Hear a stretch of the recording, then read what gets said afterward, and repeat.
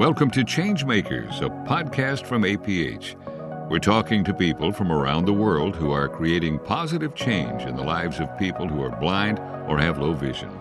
Here's your host. Hello and welcome to Changemakers. I'm APH's Public Relations Manager, Sarah Brown, and on this episode of Changemakers, we're taking it to Washington, D.C. I'm going to hand this episode over to Paul Schrader, that's APH's Vice President of Impact and Outreach. He's going to talk about the latest news from Capitol Hill in regards to accessibility, APH's recent testimony before the Labor, Health, and Human Services Appropriations Subcommittee, and what you can do to stay involved and make a difference. Take it away, Paul. This is Paul Schrader, the American Printing House for the Blind Vice President for Impact and Outreach. Very excited to start what I hope will be an occasional series of updates on activities in Washington, D.C. that affect the blindness and low vision communities, and particularly with a focus on policy. Very pleased to start this with my colleagues from the National Federation of the Blind and the American Council of the Blind to talk about two legislative policy areas that are priorities for both organizations for 2023. I'm going to start to have John Perret introduce himself, who's with the National Federation of the Blind. Welcome, John. Hey, Paul. It's great to be here. Thanks for having me. I said, this is John Perret. I'm the Executive Director for Advocacy and Policy, and look forward to our discussion. Thank you so much, John. I'm also glad to be joined by Clark Rockfall, who's with the American Council of the Blind. Clark? Good morning, Paul, and thank you so much for having ACB as a part of this podcast. Hi, everyone. My name is Clark Rockfall. I'm the Director of Advocacy and Governmental Affairs for the American Council of the Blind. I've been in this role for over 4 years now, based out of our national office in Alexandria, Virginia. Great to have a couple of good policy hands with me on the podcast. I want to start with the Websites and Software Applications Accessibility Act. This is something that I think our entire community is quite excited about. It's an area of certainly a great deal of accessibility challenges, both in terms of the websites as well as the applications that we use on a regular basis. And there really are a couple of components to this that I want to touch on. One, of course, is the legislation. The other area I'm hoping we can get a quick update on is the regulatory front, because they're sort of moving on separate paths for the moment. If, of course, the legislation passes, it will spawn its own set of regulations. But we'll clarify all this in just a second. Clark, I'm going to start with you to just quickly explain what is this Website and Software Accessibility Act? Thanks, Paul. So the Websites and Software Applications Accessibility Act is a legislative imperative for the American Council of the Blind. It's a priority that's shared by our partners at NFB, as well as the American Foundation for the Blind, and as you stated, many organizations and individuals across the disability community. So, Paul, you kind of jumped the gun on me a little bit, because typically what I start by saying is that this bill underlines or codifies what we in the community all already know, that the inaccessibility of websites, software applications, online services, this poses a tremendous barrier to education, employment, and really full inclusion for people who are blind and low vision. In the employment setting, you could have inaccessible HR or business management systems in the classroom, inaccessible e-learning platforms. And what this legislation would do is create enforceable regulations to say, yes, in fact, that is against the law. And it would give legal recourse to people with disabilities, as well as covered entities. Those entities that under the Americans with Disabilities Act are obligated to make their goods, services, systems accessible to people with disabilities. It would give them recourse against the commercial providers of this technology as well. Because far too often at advocacy organizations and when talking to individuals, we hear folks share stories from their employer, from a business or a place of public accommodation, that we would love to make our system accessible, or we thought we had an accessible system, but the vendor, the third party, can't do it or won't do it. So this would provide recourse to reach those third party providers of the technology to ensure that accessibility is part of the conversation from the beginning and not an afterthought. And we're going to probably be digging into this a couple of times, I would imagine, not just on this podcast, but on future podcasts, because there is a lot to unpack. But let me come to you, John, for a second, because I alluded and Clark alluded to the fact that this isn't a new issue. There have been many lawsuits under the Americans with Disabilities Act, citing web accessibility as an area and a complaint. And there have been court settlements and cases. And in fact, I think probably both organizations have been involved in some of these suits. So, John, can you unpack a little bit more the distinction? So there's a piece of legislation, this one that we've just started to talk about, and there's also a regulatory path. And I want to try to help unscramble this a little bit for folks who might be confused about what's what. So there is an Americans with Disabilities Act path that already has been explored to cover website accessibility, and now we have this legislation. So maybe you could help us unpack that a little bit. Sure. Very happy to do that and thrilled to be here. So the Americans with Disabilities Act, certainly our organization, the National Federation of Blind, and both of you would say applies to websites and software applications. So Title II, which applies to state and local government, we would say that the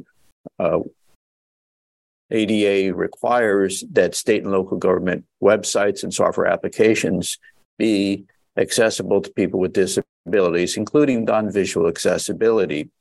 The same for Title III, which applies to places of public accommodation.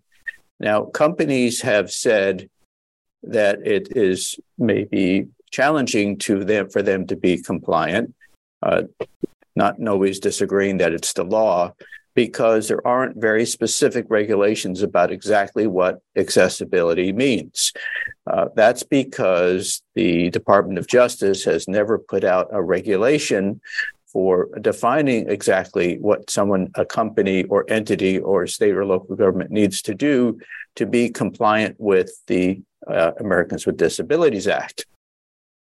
The good news is, at least for Title II, the Department of Justice has announced that they plan to put out it's taken quite some time, but they are putting out a notice of proposed rulemaking. In effect, think of that as a draft rule and think of rule and regulation as synonymous. So they'll be saying, here's exactly what a company, or in this case, state or local government, needs to do to be compliant. Folks will then have an opportunity to comment. This is both state and local government could comment, and anyone else here in the United States can comment. And then shortly after that, they'd put out the final rule or final regulation, those being synonymous, that would say exactly what state and local governments need to do.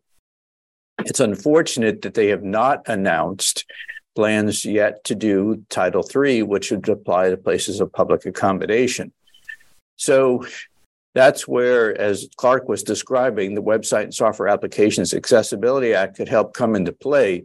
We certainly want the Title III regulations regarding the ADA, but there isn't a specific regulatory schedule called out in the ADA for such regulations. The Website and Software Applications Bill would call out for a specific regulation, and in fact would help create a statutory definition of accessibility as it applies to websites and software applications, which doesn't currently exist. Some folks might think, well, are these in competition or are they complementary?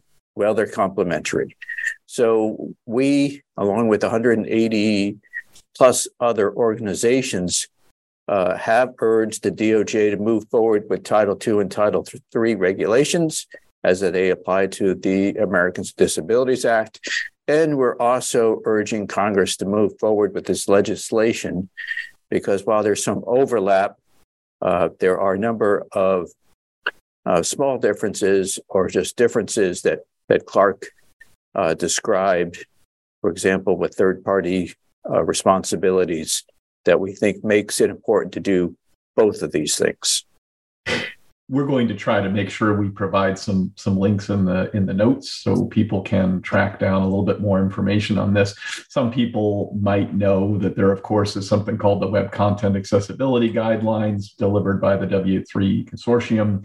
And of course, Section 508, which is a separate law that applies to government procurement, federal government procurement of technology, but it does include web accessibility requirements. So I think the point you were likely making is that it's not as though this area isn't known. Unfortunately, it just hasn't been spelled out under ADA in terms of what rules and what guidelines apply.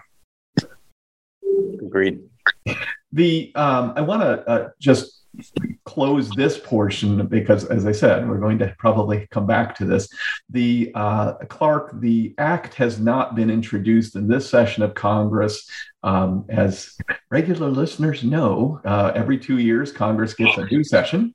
At the end of the last session, which closed at the end of 2022, this act was introduced as kind of a what sometimes they call a message bill, but a bill that sort of created to get people to the table talking about it. Well, you can say more about it, but what are the prospects for introduction this year, and what can people do if they're interested? Thanks, Paul. We are our organizations are working diligently on bill reintroduction. We're having conversations with our partners in the disability community as well as our corporate partners.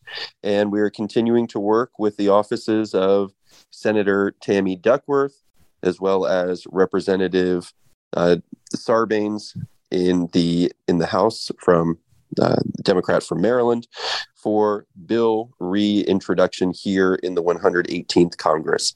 If folks would like to learn more, you can always visit the ACB website as well as the NFB website, and you can check out the bills from the 117th Congress. So that was S 4998 in the Senate and HR 9021 in the House of Representatives.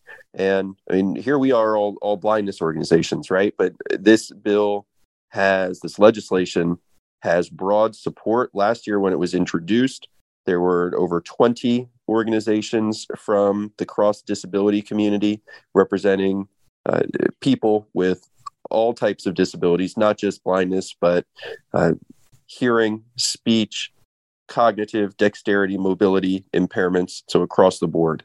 Now there are over 140 organizations at the national, state, and local level supporting this bill. So as we will continue to work to build support as we work towards bill introductions. If folks are interested to learn more or to want to know how they can support this legislation, you can always reach out to the American Council of the Blind by emailing advocacy@acb.org. We have information about this legislation, again, on our website. And you can always contact your member of Congress to let them know that this is a priority for you, that this legislation is necessary. It should be passed and turned into law. Because, Paul, as you just stated, the Americans with Disabilities Act, we certainly believe it applies, but the ADA was passed in 1990, and here we are in 2023. So rather than waiting another 30 years for regulations to be implemented, enforcing the ADA for websites and software applications, we need to pass the Websites and Software Applications Accessibility Act, which has a tight regulatory timeline for action by the Department of Justice and the Equal Employment Opportunity Commission.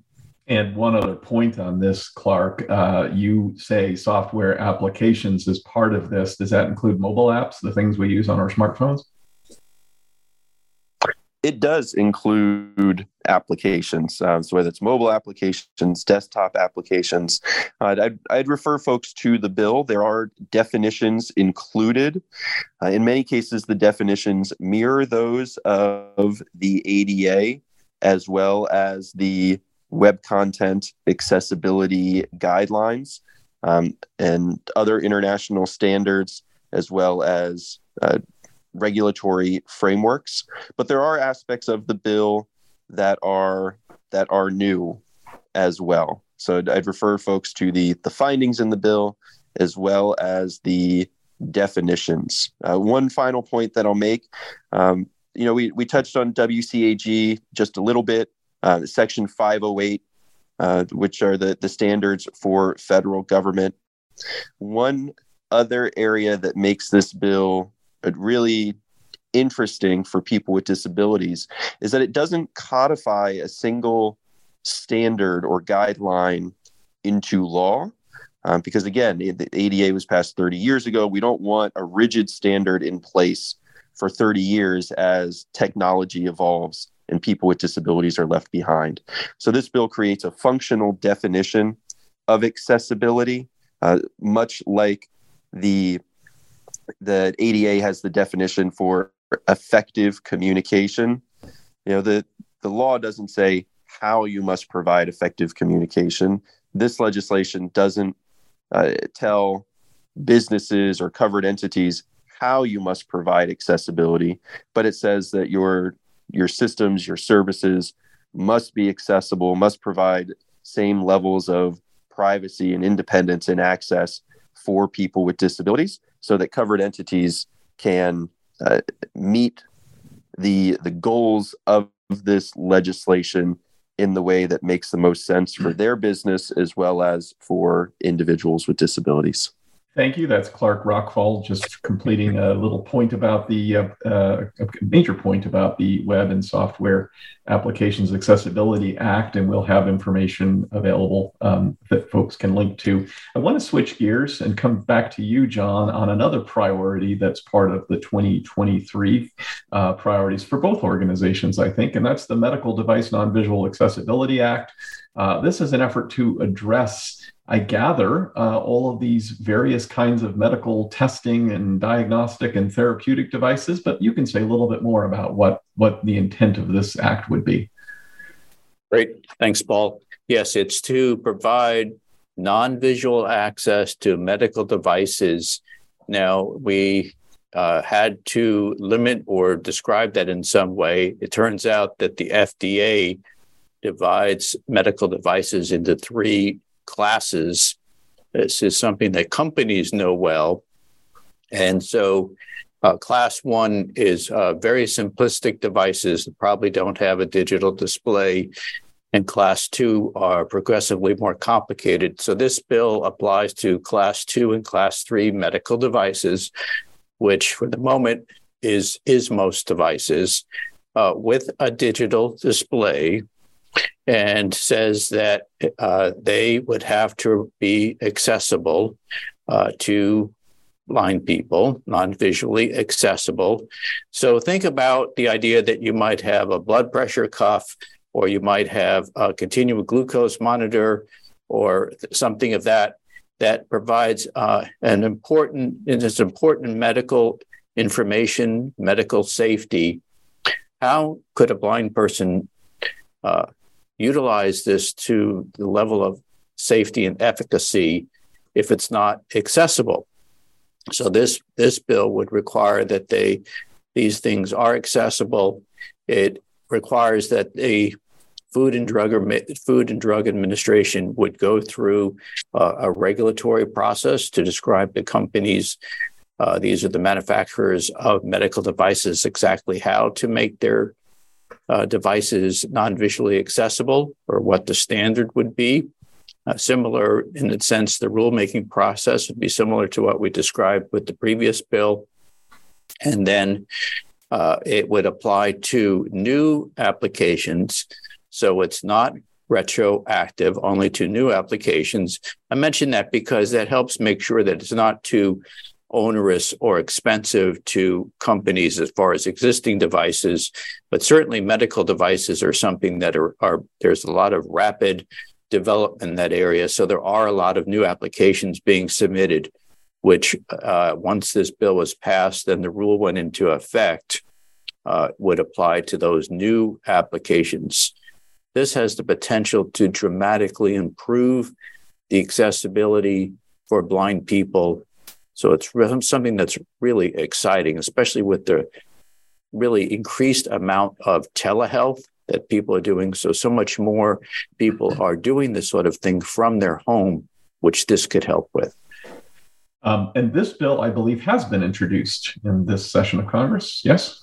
Yes, it's H.R. 1326, H.R. 1326, with Congresswoman Jan Schakowsky from Illinois, and currently has 42 co-sponsors. The bill reflects some changes from the last Congress based on feedback we received from members of Congress and others. So I think that the possibility of it getting passed in the current Congress is dramatically improved as a result of some of the changes that we've made. One is the clarification that it applies to only new applications, as I just described. The other two changes are that this says that if there's an exemption that a company could file for if they thought the accessibility would result in a fundamental alteration of the product. And also, if it was just going to be so expensive that they thought it'd be an undue hardship, then they could apply for an exemption and the FDA would potentially grant it. And I should note that those exemptions are both not uncommon. They're both available to communications companies as part of requirements for communication device accessibility that have been in place in a couple of different forms for a while. Clark, is it accurate that the American Council of the Blind is also supporting this bill and maybe add a comment or two? That is very accurate, Paul. Yes, this legislation is also a priority for the American Council of the Blind. It was in the 117th Congress. It remains a priority in the 118th Congress. And as John stated, the bill has already been reintroduced on a bipartisan basis. So it's really exciting that both of the bipartisan co-chairs of the Congressional Disabilities Caucus, Representative Dingell and Representative Fitzpatrick, a Democrat and a Republican, are co-sponsors of this legislation. So by having the co-chairs of a major caucus supporting the legislation, we think that demonstrates the importance of this legislation for our community. And as John stated, one of the long tail benefits from the pandemic was underscoring just how important it is for everyone in the United States to be able to have access to healthcare and have access to healthcare where they are. In the pandemic, transportation became a barrier for nearly all Americans or people in the United States. Well, that's existed for people with disabilities for quite some time. Access to in-person medical care became a hardship for nearly all people in the United States. And that's been an issue for people with disabilities for a long time. So by making these devices accessible, by giving folks access to these devices to use privately and independently in their in the safety of their own homes, will have a tremendous impact on our members and on our community as a whole. I couldn't agree more. And I know that, for example, people with diabetes have been very, very out front and outspoken about the need for improved accessibility on glucose monitoring and insulin delivery systems where accessibility has been a challenge. We're going to close, and I want to ask both of you a quick point. You've both had members in town doing legislative visits over the last couple of months, the early months of 2023. Going to go to you first, Clark. Any quick comments about what you're hearing from Congress? Are legislators interested in these disability issues? There's, I think if you read the news, you hear a lot of angst and anger among members of Congress. There doesn't seem to be a lot of room for cooperation. But what are you hearing from your members? Sure. So the ACB had our DC Leadership Conference in the beginning of March of 2023. Our members took these two priorities, as well as two others, the Exercise and Fitness for All Act and the Communications, Video, and Technology Accessibility Act, to the Hill. We're still gathering feedback from those meetings, but I think one thing is clear. That was a great way to start the conversation on these priorities, but it can't be the end of the conversation on these priorities. So we always encourage our members and our partners to build those relationships with congressional staff, with their members of Congress, to keep the conversation going, to demonstrate our commitment to these issues. And I'd say proof is in the pudding so far. As John stated, the Medical Device Non-Visual Accessibility Act has been reintroduced with over 40 bipartisan co-sponsors. We are working with our partners for the Web Access Bill, as well as the CVTA, on bill reintroduction later this year. So I think that there's often the misnomer that the Republicans and Democrats can't get along or always disagree, and certainly that's the message that's conveyed out to the rest of the country. Certainly, if there's an election coming up and there's hay to be made, but in Washington D.C., I think it's pretty common for members of both parties to come together to try to find common sense solutions to big problems. And we think that the two bills that we discussed today, as well as our other priorities, kind of fit that mold of being, thought out, discussed, debated, potential solutions to these big problems that are facing our community. John, I'm going to ask you essentially the same question. Your members were in town as well doing meetings. And also, if you could, I know Clark mentioned advocacy@acb.org as a way to get a good quick note into him and the ACB team about legislation. I don't know if NFB has a similar email box of that nature, but go ahead and if you want to provide any contact info, that would be great as well. But what are your members hearing in their conversations with members of Congress? Very similar to what Clark said. One, I do want to address the disability issues are very bipartisan. And as demonstrated with the Medical Device Non-Visual Accessibility Act, the fact that is bipartisan. And that's also another issue that we're working on. I know ACB is the Transformation to Competitive Integrated Employment Act. This is a bill that's introduced in both the House and the Senate that would phase out subminimum wages for people with disabilities over a 5-year period. It is bipartisan in both the House and the Senate. And there's been a lot of bipartisan work done on that at the state level. So on these various issues, we do look forward to working in a bipartisan manner to improve opportunities for people with disabilities in the United States. As far as what a lot of people would generically refer to as a fly-in or a week in Washington, our terminology here at the National Federation of Blind is our Washington Seminar. That's where we have this year, lucky back in person, about 500 people came to Washington, D.C. the first week of February. it was exciting to be back in person. I think members of Congress were very excited to be back with constituents, back in person with constituents, and to be able to talk about in person issues that would affect people who live in their district or their state.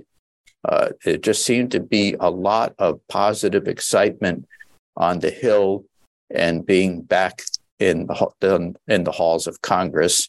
So we had many productive conversations, many with senior staff, many with the actual elected official. Always, both are important, both are exciting. And we kind of, as you alluded to earlier, Paul, there's a 2-year cycle. We're in the beginning of this, really. We're just 3 months into the 118th Congress. Congress lasts for 2 years. So this is an important time. We're still sort of in the launch phase of legislation for this Congress. And maybe say that I hope we can give you some progress reports here every couple of months as we work to get these and other bills enacted. And how would you like people to reach out to you if somebody wants to be in touch with you at NFB? Well, we do have some generic email, but let's say I'll give my email address. So it's John Pare, JPARE @nfb.org. Welcome to email. Love to hear from you. Hope to have you both back to update on these and any other priority topics that are happening. John Pare with the National Federation of the Blind, Clark Rockfall with the American Council of the Blind. Thank you both for joining me on the APH podcast. Thanks, Thank Paul. you. Now Paul is talking to Laura Killoy about funding and appropriations. We're talking about activities in Washington, D.C., specifically policy work that's happening. We're fairly early in the new Congress, the 118th Congress. It'll last for 2 years, so we're a couple of months in, and it's a good time to touch base on some of the issues that are before Congress and being looked at by the president as well. I'm thrilled today to be joined by a good friend of mine and a colleague I've worked with for many years, Laura Killoy. Laura, welcome, and tell us a little bit about who you are. Hi, Paul. I'm really happy to be here today. I am a consultant, but a longtime advocate and policy expert in the education and special education space. I'm also the parent of a 22-year-old son with learning disabilities. And I am working with several nonprofits that are focused in the education, special education, assistive technology space. I am the policy advisor to the Assistive Technology Industry Association, ATIA, where I get to work with you directly again, which is really great. And I'm also a co-chair with the largest coalition here in Washington, D.C., for disability organizations. It's called the Consortium for Constituents with Disabilities, CCD. And I'm a co-chair on both the Education Task Force and the Technology and Telecommunications Task Force. And so we do some work there, of course, related to pre-K to 16 education. And it's just really great to be here. Well, thank you. And I'm just gonna plug that Laura also has a little bit of a March Madness connection with one of your other children who's a basketball player, I believe. I do. My daughter is number 23 on the Christopher Newport University Captains, and she is playing in the final game on Saturday in Dallas for the D3 finals. And so it's pretty exciting. Lovely. Well, that, of course, will have happened by the time we air. So that will be exciting to hear how that goes. This is the time of year when there's a lot of attention in Congress given to appropriations and funding. They tend to front load a lot of that work in the February, March, April timeframe, a lot of discussions and hearings. Some of you may know that the American Printing House for the Blind usually submits some kind of comments or information to the appropriations committees in Congress to describe what APH does. We receive a federal appropriation, so it's important for Congress to be aware of that work. And I think we'll have a link in the notes to some testimony that I was able to provide on behalf of the American Printing House for the Blind. This was to the House Subcommittee on Labor, Health and Human Services, Education, and Related Agencies. That's the way the appropriations subcommittees are divided. They're divided by federal agency. There are 12 of them. And the one that APH happens to work with, it has education as well as the Departments of Labor, Health and Human Services, and then some smaller accounts as well in that related agency category. And actually, we're going to talk a little bit more about that subcommittee. There's one in the House and Senate, so they both will be looking at funding levels for the federal government over the next few months, and as a subcommittee making a decision, passing that up to the Appropriations Committee and then on. And we'll talk a little bit about that. But a lot of that work, Laura, starts with the submission by the president of the budget request for the fiscal year. Of course, fiscal 24 starts in October. So that's the work they're doing now. They're looking at the fiscal 24 appropriation, and the president does submit a budget for that. So let's talk a little bit about the funding levels, the funding priorities, and what you think is and what you see happening. We'll talk a little bit about technology, and we'll talk a little bit about special ed. Those will be our two areas of focus today on the funding side. Does that sound good? Sure. So, yes, the president's budget was a little bit delayed this year. So usually a president's budget comes out in February, but this budget came from the Biden administration around March 9th. And so there is still some analysis going on, and the hearings are being scheduled on Capitol Hill in both the House and the Senate. And groups, including all these advocacy and coalition work that we do here in DC, are working to make their recommendations. And congratulations, Paul, that you got to actually go testify in person. That's really wonderful. It's a very small group of folks that get to be selected for Public Witness Day. I'm really happy that they chose you. 17 witnesses, so that's a very small number of the groups that are interested in funding, of course, as you pointed out. So thank you. Yeah. And then, lots of groups submit testimony, and then lots of letters go up to Capitol Hill. And then there's another thing happening within members of Congress. They write these letters to appropriators called Dear Colleague letters. And there are letters underway and being submitted to appropriators from the members' perspective, what their priorities are. And so we're going to talk about what a few of those are in this climate. Just a little bit of context setting quickly. Remember, the House turned over to the Republicans this year. They are in charge, and so there are new speaker, new chair, and ranking members in these committees. And the House Republicans have a very strong message right now. It'll be interesting to see how the negotiations ensue, but they are prepared and would like to take the appropriations funding back to fiscal year 22, which we're in fiscal year 23 now, so they want to take it back to the prior year's funding levels, which would be about $140 billion in cuts. And so it'll be interesting to see what that looks like when you really need a bipartisan package coming out of the Senate to have all of this come together by a September 30 deadline, because the federal government's fiscal year starts on October 1. So just putting that in context, the House and the Senate are going to have very different processes to work this through. And I think it's fair to say, right, that they are really working differently, because the Senate very much seems to have a very bipartisan, at least relationship among the top members, all of whom are women in the Senate. Yes, in fact, we have all four in the House and the Senate are women working together for the first time in our nation's history. The chair of the full appropriations and the ranking are women leaders in our Congress. You're correct. In the Senate, Patty Murray and Susan Collins. So Patty Murray is from Washington and Susan Collins is from Maine, and they have publicly issued a press release and have reiterated over the last several weeks that they are committed to working together to use regular order, a regular process, and that they will try and stick to a timeline and come together with some kind of bipartisan agreement.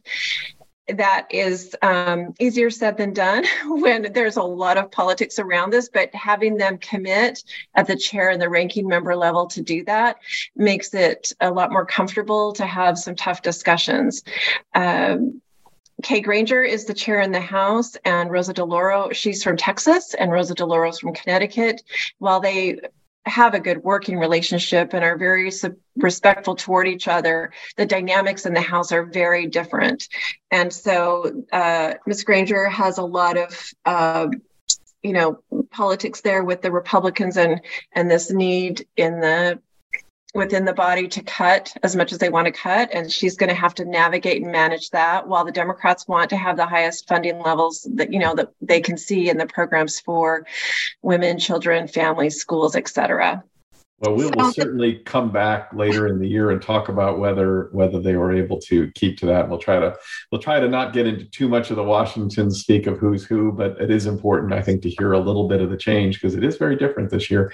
But getting into some of the specific areas, there's a group that I know you work closely with is funding for the Technology Act, the Assistive Technology Act, and maybe you can say a little bit more about that and what happens with that program, and what is that program? So that program, the Assistive Technology Act programs, there is a program in every state, and this is a program that gets federal funding in the state to provide assistive technology to any individual with a disability. And so this formula provides funds, and there is also a program in each of the territories. And so the ask this year from the president is $44 million, and they're currently at about a $40 million level. And so that would be a $4 million plus up. And so there is a unified message both on the Hill and within the community to try and have the AT Act is what the acronym, what the short hand of that is, to have the AT Act funded at this $44 million that's been requested by President Biden. And so we'll see if the appropriators will support that. The other program I would just mention is for specifically related to students with disabilities, the Part B money. This is the big state grant funds that come to states to provide special education services to students with disabilities. That is consistently, well under the funding that was promised to states when IDEA was passed in 1975. But the president has proposed a $16.3 billion level, which would be a plus up of about $2.1 billion, and would help really infuse and support an ongoing increase to IDEA so that states can receive those monies to support districts in providing special education. So we're watching that pretty closely. And then there are lots of other programs related to special education, but that is the biggest one. Part B, of course, as you said, is the part that funds the state's provision of special education under the Individuals with Disabilities Education Act. And it has received some increases, hasn't it, in the last couple of cycles? It has, and it's to the tune of about, 1 or 2 billion per year. Well, that sounds like a lot of money when you spread that across 50 states and across, nearly 8 million children. We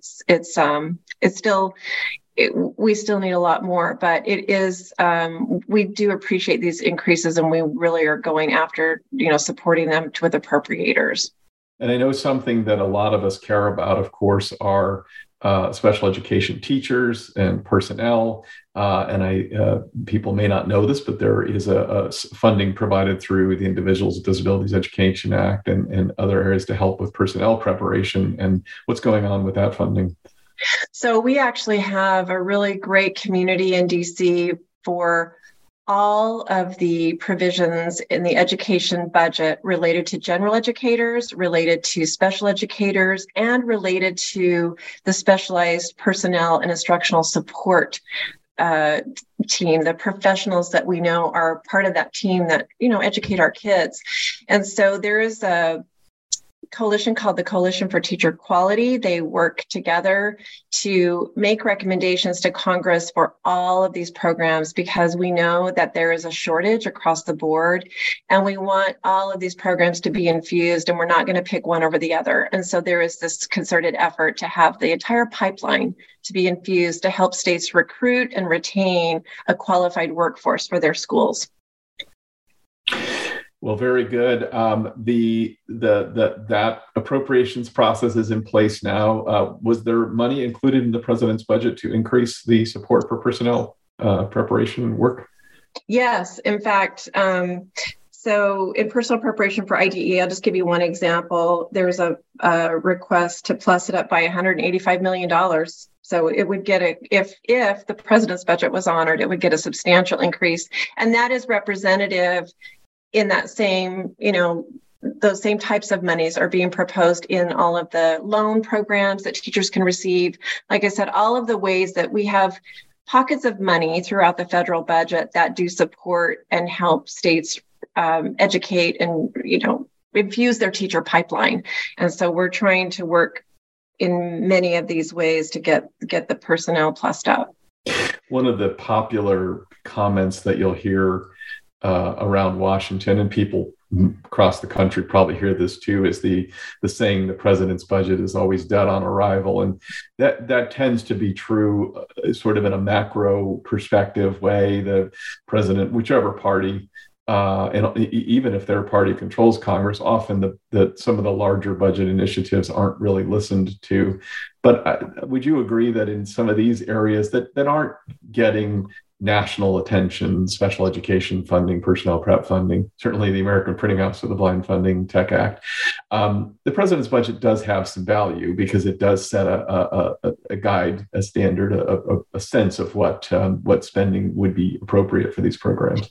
Yes, generally the president's budget is just a recommendation, but we do find in these programs for vulnerable children, families, these types of programs, the domestic policy issues, the president's budget can provide a great guide for appropriators as they consider and contemplate, because they will set what's called a top line number, and then they have to make decisions within that top line of how to allocate all those funds. And so the president's budget can be a guide related to what those allocations can look like.